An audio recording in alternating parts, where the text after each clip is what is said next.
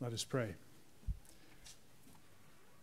O Lord, may the words of my mouth and the meditations of all of our hearts be pleasing unto you, O Lord, our rock and our Redeemer. Amen. Our scripture reading this morning comes from Paul's letter to Timothy, the first one. 1 Timothy chapter 1, verses 12 through 17. And if you'd like to find that, you're welcome to, but I'm going to save that. I'm going to hold that till a little further on into the sermon. But it will be coming from 1 Timothy 1, 12 through 17.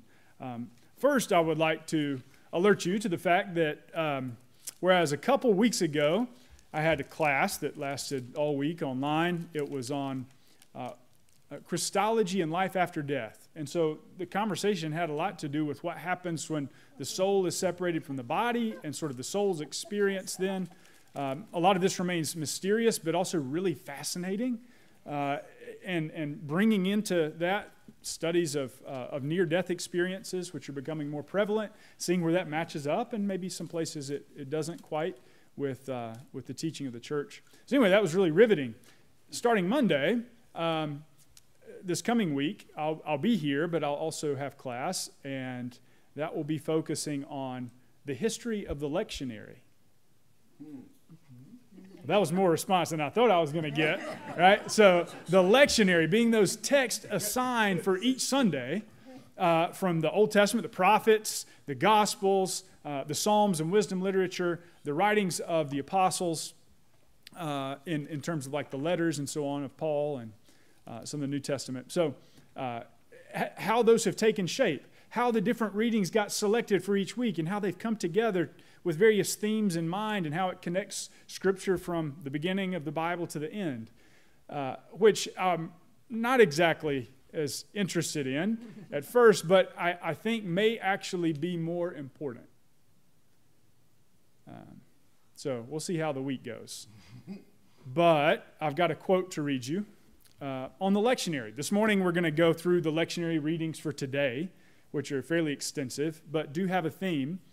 They also connect deeply with the series that we just finished for the summer, which was, we finished it last week, and now here are these readings for this week that just tie in. It's like maybe God's involved in all of this, and so it's a wonderful thing. So I'm going to share some of that with you, but I'm going to begin with the quote on the lectionary. It says, "Through the scriptural lectionaries, the members of the congregation, all of us, are exhorted to understand that salvation is accomplished in Christ's incarnation, passion, and resurrection. Being the prototype of every salvific work, Christ himself worked out our salvation. All of Scripture exists to set forth this truth." There it is. That distills a lot into a short phrase, right? Being the prototype of every saving work, Christ himself worked out our salvation. All of Scripture exists to set forth this truth. I think that's true for our passages today. So let's take a look. The first passage for this morning, I'm not going to read the whole thing, comes from Jeremiah. So I'll go ahead and warn you, a few of these passages in the beginning are a little bit of a downer. They're kind of rough to hear. Jeremiah was called the weeping prophet, right? For a reason. His task was to proclaim to Judah the coming judgment, the arrival of nations from the north that would come and conquer the people of God. It was going to be a very difficult time of war, time of separation of families, time of death, time of exile. All of this because he's saying that God's judgment is now coming upon the people for their way of life. They had turned from God. And judgment in the Scriptures, in the Old Testament in particular, is always for the sake of reconciliation. It's like to get one's attention so that you might again come back and be restored. So this judgment was coming. The people had ignored God, had turned away from God. Their sacrifices were just rituals in the negative sense of that, just mindless things. They thought if they did this, well, they can do anything they want. Jeremiah comes with the word of judgment. So that's a fairly broad statement. The second passage is Psalm 14, which begins, "The fool says in his heart that there is no God." The fool says in his heart that there is no God. In the psalm, God looks down to see if there is anyone who is seeking after him, who is searching for him. On the whole earth, looks to see if there's anyone. And the verdict? No, not one. All turned aside in their hearts. All had grown corrupt. So what we see being true in Jeremiah's proclamation to the people of God is also true for the whole earth. I don't know that we're really that different from them, you know. Do you seek after God? Are there parts of your heart that have grown corrupt? Exodus 32 continues to sort of focus and hone in on the central issue that we face. In the Reformed tradition, idolatry is the main problem that all human beings must face. John Calvin said that our hearts are idol-making factories. All right? We just keep churning them out. I still can't remember this, but this morning it's like, you know, the Ford Motor Company. They came out with, what was it, the conveyor belt and the assembly line, right? That's what our heart does, but we're not cranking out Model Ts. We're making and fashioning idols for ourselves. Exodus 32 is the third passage in our lectionary reading. We've been told of Israel's sin, turning away from God. We've been told of the whole world not seeking after him, but now here comes the focal point, idolatry. Exodus 32 recounts, irony of ironies, that after God had already accomplished salvation for the people, he brought them out of Egypt, he brought them out of slavery, he led them through the wilderness, he provided water for them to drink. The pool at Meribah was bitter, he made it sweet, they drank, he's providing them food and so on throughout the day. The Lord is leading them little by little. They come to the mountain of God, Mount Sinai. Moses goes up on behalf of all the people. God is finally, the one who's already saved them, going to tell them what it means to be in relationship with him, how they can live with one another. And the people wait 40 days, which is an important number all the time in the Bible. And then they figure, well, this is long enough. Moses has been up there too long. And so Aaron, the chief priest, hears the grumblings of the people and says, well, let's see what we can do about this. And they take all the plunder that they had gathered from the Egyptians, the gold, and they melted it down and they fashioned what? A golden calf, an idol, and began to worship. This is the God who's brought us out. This is the one. This doesn't make a great deal of sense. Why would they do such a silly thing? The world was a bit different in those days. The ways that people understood the material world and the spiritual world was not pulled apart like we do now, but it was all together.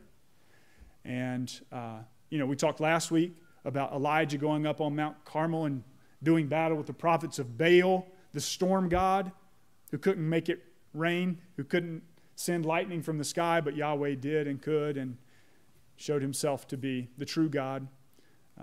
Now here, again, they've gathered around this idol. They fashioned it. See, Moses is up there receiving instruction from God about how they ought to live. But what the people do, what we inevitably do, is fashion little things on our own that we think if we fulfill this, if we do this, if we act in this way, then we actually are the ones that get to control God. Idolatry was about the rituals that surrounded the idol and how they came to it and worshiped it and caused the god to act in ways that were beneficial to them. But the exact opposite thing is happening on top of the mountain. God is giving us a command, a way of life to follow, such that we're the ones who were shaped in our actions. Words of judgment from Jeremiah. It's true for the whole world. Turned aside, no one seeking God. Then idolatry being the main problem. what's true for the world, what's true for Israel, gets narrowed down and focused even more in the next lectionary passage. Again, from the Psalms, it is Psalm 51. Strike a bell, strike a chord with anyone. Psalm 51, that most famous passage of repentance, is a psalm of David. David, who's described in the Bible as a man after God's own heart. Is anyone seeking after me? Well, maybe here's one who shows up who is seeking after God's own heart, and yet one who also gets turned aside. He writes this psalm after a great sin, after he had seen Bathsheba and pursued her, after he had sent Uriah the Hittite to the front lines, effectively murdering him, killing him, without doing it with his own hands, but as the king, he could put him in harm's way in a decided fashion. After this, David is feeling the weight, the pressure, the reality of what he has done, the reality of the decisions that he's made. He recognizes in himself one whose heart has grown corrupt, one who has turned aside, one who stopped seeking after God but began pursuing the world. C.S. Lewis has this great line that says, if you seek after heaven, or the highest thing, if you seek after God, essentially, if you seek after heaven, you get the earth thrown in, right? But if you seek after the world, you get neither. If you seek after heaven, you get earth thrown in, but if you seek after the world, you get neither of that. It slips through your fingers. It's never enough. And you don't get God either. We see that here. David's recognizing this reality. He's pursued another person without connecting them to God, forming them into an idol of sorts. He's pursued, he's done this thing, and now he feels the weight of regret. He feels the call of repentance. He feels the desire to be washed, to be cleansed, to be made new. And so he cries out with that famous line, "Create in me a new heart, O God, and renew a right spirit within me." He cries out for mercy. So you see the trajectory of all the passages so far. I mean, here's the reality. In these passages in the lectionary, what we're seeing is the reality of sin as it enters into the world and into each of our lives. We're seeing that problem, that issue, and David cries out. And from here on out, the passages begin to respond to this cry. God's doing something about this. And what we see, and this is how it was connecting to last week in ways that are unexpected to me. Do you remember last week I talked about how God pursues us? And I told, Jesus tells 3 stories about this. The story of the sheep that's lost, and he goes and pursues it and brings it home. The story of the woman who's lost a coin and turns the house over to find it. The story of the prodigal son who wanders off in search of something in the world, making an idol of it, but returns to the father's house, hoping to be a part, just a servant, but he's welcomed as a son. Guess what passages were our lectionary reading today? These. From Luke 15, the first 2, in fact. The context of them is this. Jesus is eating with sinners. He is spending time with sinful people. The Pharisees are very upset about this. They're criticizing him for it. Look who he's eating with. Look who he's spending time with. He must be like this. And then Jesus tells them these 2 stories about one who's lost and found and returned home and heaven rejoices. About one whose house is turned upside down and restored and the angels of heaven rejoice. When one sinner repents and comes home, there's joy in heaven. Jesus tells these stories. This is why I've come. Remember, he says in another place, those who are well have no need of a doctor, but the sick. The sick have need of a doctor. Now, when we say Jesus was saying this, when we say Jesus was doing these things, when we say Jesus was with sinners, who are we thinking about Jesus as earlier? Do you remember the first quote that I read out of the book here? That all of Scripture exists to show us this truth, that in the life, in the passion, and in the resurrection of Jesus, all is accomplished for our salvation. And then we see Jesus coming to sinners. What is happening here? Our salvation is being worked out. He's doing it. He's coming to be with us. We who can admit we're like David. We're like Israel. We're like the whole world. Our hearts have grown corrupt. We've turned aside to idols. We pursue all these things. I want you to think just for a second. What do you spend most of your time thinking about? Maybe like top 2 or 3 things. Is God on that list? Where do you spend most of your attention? Is God on the list? Or are there other things that have crept up? Now, those things hopefully are probably pretty good things. You know, maybe your work, maybe your family, et cetera, et cetera. They're good things in and of themselves. But if you just pursue the world or the earth, you get neither, right?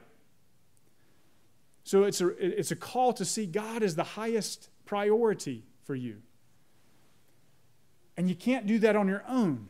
But the good news is that Jesus comes and seeks us out and finds us wherever we are, such that we might know reconciliation with him. The Pharisees didn't like it. You know who was a Pharisee? Do you know who was a Pharisee in the Bible? Paul. Paul was a Pharisee. Paul wrote this letter to Timothy, didn't he? Paul, a Pharisee. And he speaks of this remarkable transformation, this recognition of his own sin, and then what happened when Jesus showed up and did something about it in his life. Listen carefully and listen well, for this too is the word of the Lord. The Apostle Paul says, I thank him who has given me strength, Christ Jesus our Lord, because he judged me faithful, appointing me to his service, though formerly I was a blasphemer, persecutor, and insolent opponent.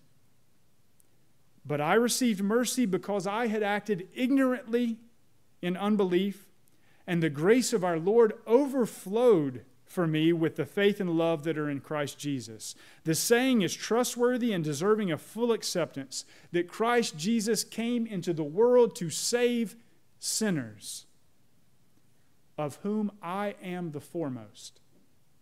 But I received mercy for this reason, that in me, as the foremost, Jesus Christ might display his perfect patience as an example to those who were to believe in him for eternal life. To the King of kings, immortal, invisible, the only God, be glory and honor forever and ever. Amen. This charge I entrust to you, Timothy, my child, in accordance with the prophecies previously made about you, that by them you may wage the good warfare, holding faith and a good conscience. This is the word of the Lord. Thanks be to God. It's a pretty serious passage, isn't it? See how it connects with everything that came before it? This lectionary is all right, isn't it? The salvation of Jesus Christ. Here it is.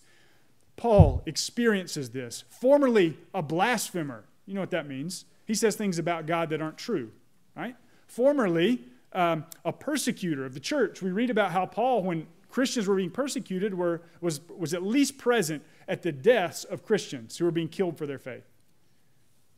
He's holding cloaks for others. He was helping, telling them by way of his presence that they were doing something good. He calls himself an insolent opponent of God. Not just in opposition, but insolently in opposition to God's purposes in the world. What happened? How did this change? He had one who was seeking him out. Acts chapter 9 recounts that story. It's a very famous story, but I want to give you maybe just a little added detail that I don't know is true, but it's suspected by a number of folks, that Paul, as a Pharisee, was also a practitioner of the Merkabah tradition, which means chariot. It's a tradition of prayer. You know, we've been talking about prayer and ritual in the positive sense, praying the Jesus prayer, Lord Jesus Christ, Son of God, have mercy on me. Praying this repetitively. Well, in Paul's day, there were some prayers that people prayed regularly. And this tradition in particular was taken from the prophet Ezekiel. So if you turn to Ezekiel 1, you can read about this account Ezekiel gives of a vision he receives, not in the Jerusalem temple where they expected God to be, but even in exile, outside the land of Israel, by the river Chebar. Ezekiel is there. He's praying, and what does he see? Anybody remember? Yeah, this wheel that's a chariot. It's the divine chariot, right? The wheels on the chariot. But the wheels are fiery. They're the seraphim. There's a proclamation that God is enthroned above the cherubim. This is his throne of fiery angels, essentially. This is God's presence that Ezekiel is seeing. He sees the light and the glory of God in this vision. And ever since Ezekiel wrote down, Paul is looking back to say, well, who can I learn from? As we all do. And he wants to be like the prophet. You might ask, who are the Christians that you are trying to become more like, that are great examples to you in your life or in the Scriptures? Paul's looking at Ezekiel. And he's praying these prayers in this tradition that come from his vision. People would pray them repeatedly. They were a petition to see the light of God revealed. Now, what did our entire summer series focus on? Learning to see the light of Christ's transfiguration and his glory in the world around us. So Paul's doing the same thing. This is where these passages come together in a neat way with what we've been talking about. So Paul is praying this way. He's on the road to Damascus. He was not in a car. He was walking. It took a while. Do you know what Pharisees did while they walked? They prayed. What's Paul going to be praying? If he is in fact part of this tradition, which I think he probably was. He's praying to see the light of Christ. The glory of God revealed, who's enthroned above the cherubim. And what does he see? He sees the light of God and it blinds him. And who does he also recognize in this fiery vision? Who is the one enthroned upon the cherubim? Who sits upon the divine chariot? Jesus Christ. Oh my goodness, he thinks he's gotten a few things wrong. A blasphemer, right? A persecutor, an insolent opponent. He sees the vision that he's been praying for. Maybe his whole life is given to him on this road to Damascus. And who is upon the chariot? The Lord Jesus Christ. His whole world's turned upside down. This lost sheep has been found. He is blinded by this vision, which he's not quite ready to see. And he's sent ahead to a street called Straight to some Christian who's going to pray for him and heal him. Paul says, I was the worst of the worst. He says, I was the greatest sinner. But God has come to me and saved me for this purpose, so that everyone else who would come to believe in Jesus Christ for eternal life might see me and say, there's hope for me too. Now, Paul stands in a long line of folks who look to themselves as the greatest sinner in all the world. In fact, Crystal was talking about this passage this morning and took some words from my sermon. Yeah, Paul is claiming that for himself, but mustn't we all claim that for ourselves? I don't know if you know other people's sins better than you know your own. But the invitation here is to become Paul. To become the one who says, I am the greatest sinner, who needs the mercy of Jesus Christ, and to surrender to that. So that your life can be turned upside down, so that the idols are washed away, so that you can know everlasting life, so that you can see the vision of God, so that you can live in a way. Paul was the worst sinner, he says, but he became the greatest missionary and evangelist in the entire history of the Christian church. That's the kind of thing that happens. And now he's passing this on to Timothy. So in some sense, you have to be Timothy, receiving from Paul. Or you have to be Paul, receiving from Ezekiel, before you can actually become Paul. You have to receive from those who go before, but you're also going to have to hand this down. So I want you to look in both directions today. Seeing Christ both directions, but also seeing people that he's put in your life, one from whom you can learn, one to whom you can give. There's a bunch of babies being born in this church. If you're looking too hard, well, there's a few right there that you can give to. Give to their parents. Share your faith with them. Encourage them. Bless them. Become like Paul. In the name of the Father, and the Son, and the Holy Spirit. Amen.